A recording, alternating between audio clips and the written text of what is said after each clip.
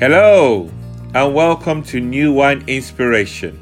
Today we are looking at chapters 18 and 19 of the book of Revelation. My name is Kola Taiwo. Chapter 18. In verse 1 of chapter 18, we see Christ appears as another angel, having great authority, and his glory lights up the earth.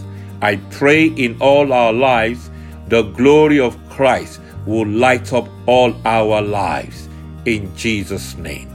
Always remember three things: 7 seals, 7 trumpets, 7 bowls. The 7th bowl is for the destruction of Babylon the Great, both spiritually and materially. See verses 3 and verses 15 for a hint that this destruction is dealing with Babylon the Great in the material sense.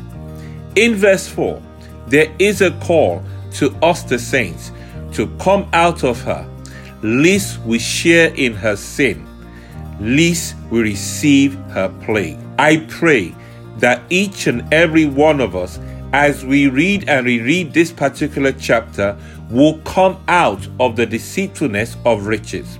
Chapter 19. There are 4 things to look out for.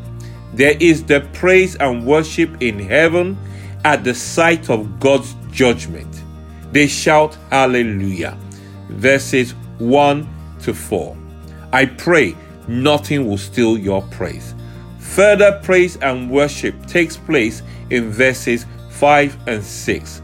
I declare you will not be missing from the multitude on that day who will be giving further praise and worship. Number 3, preparation for the Lamb's marriage dinner.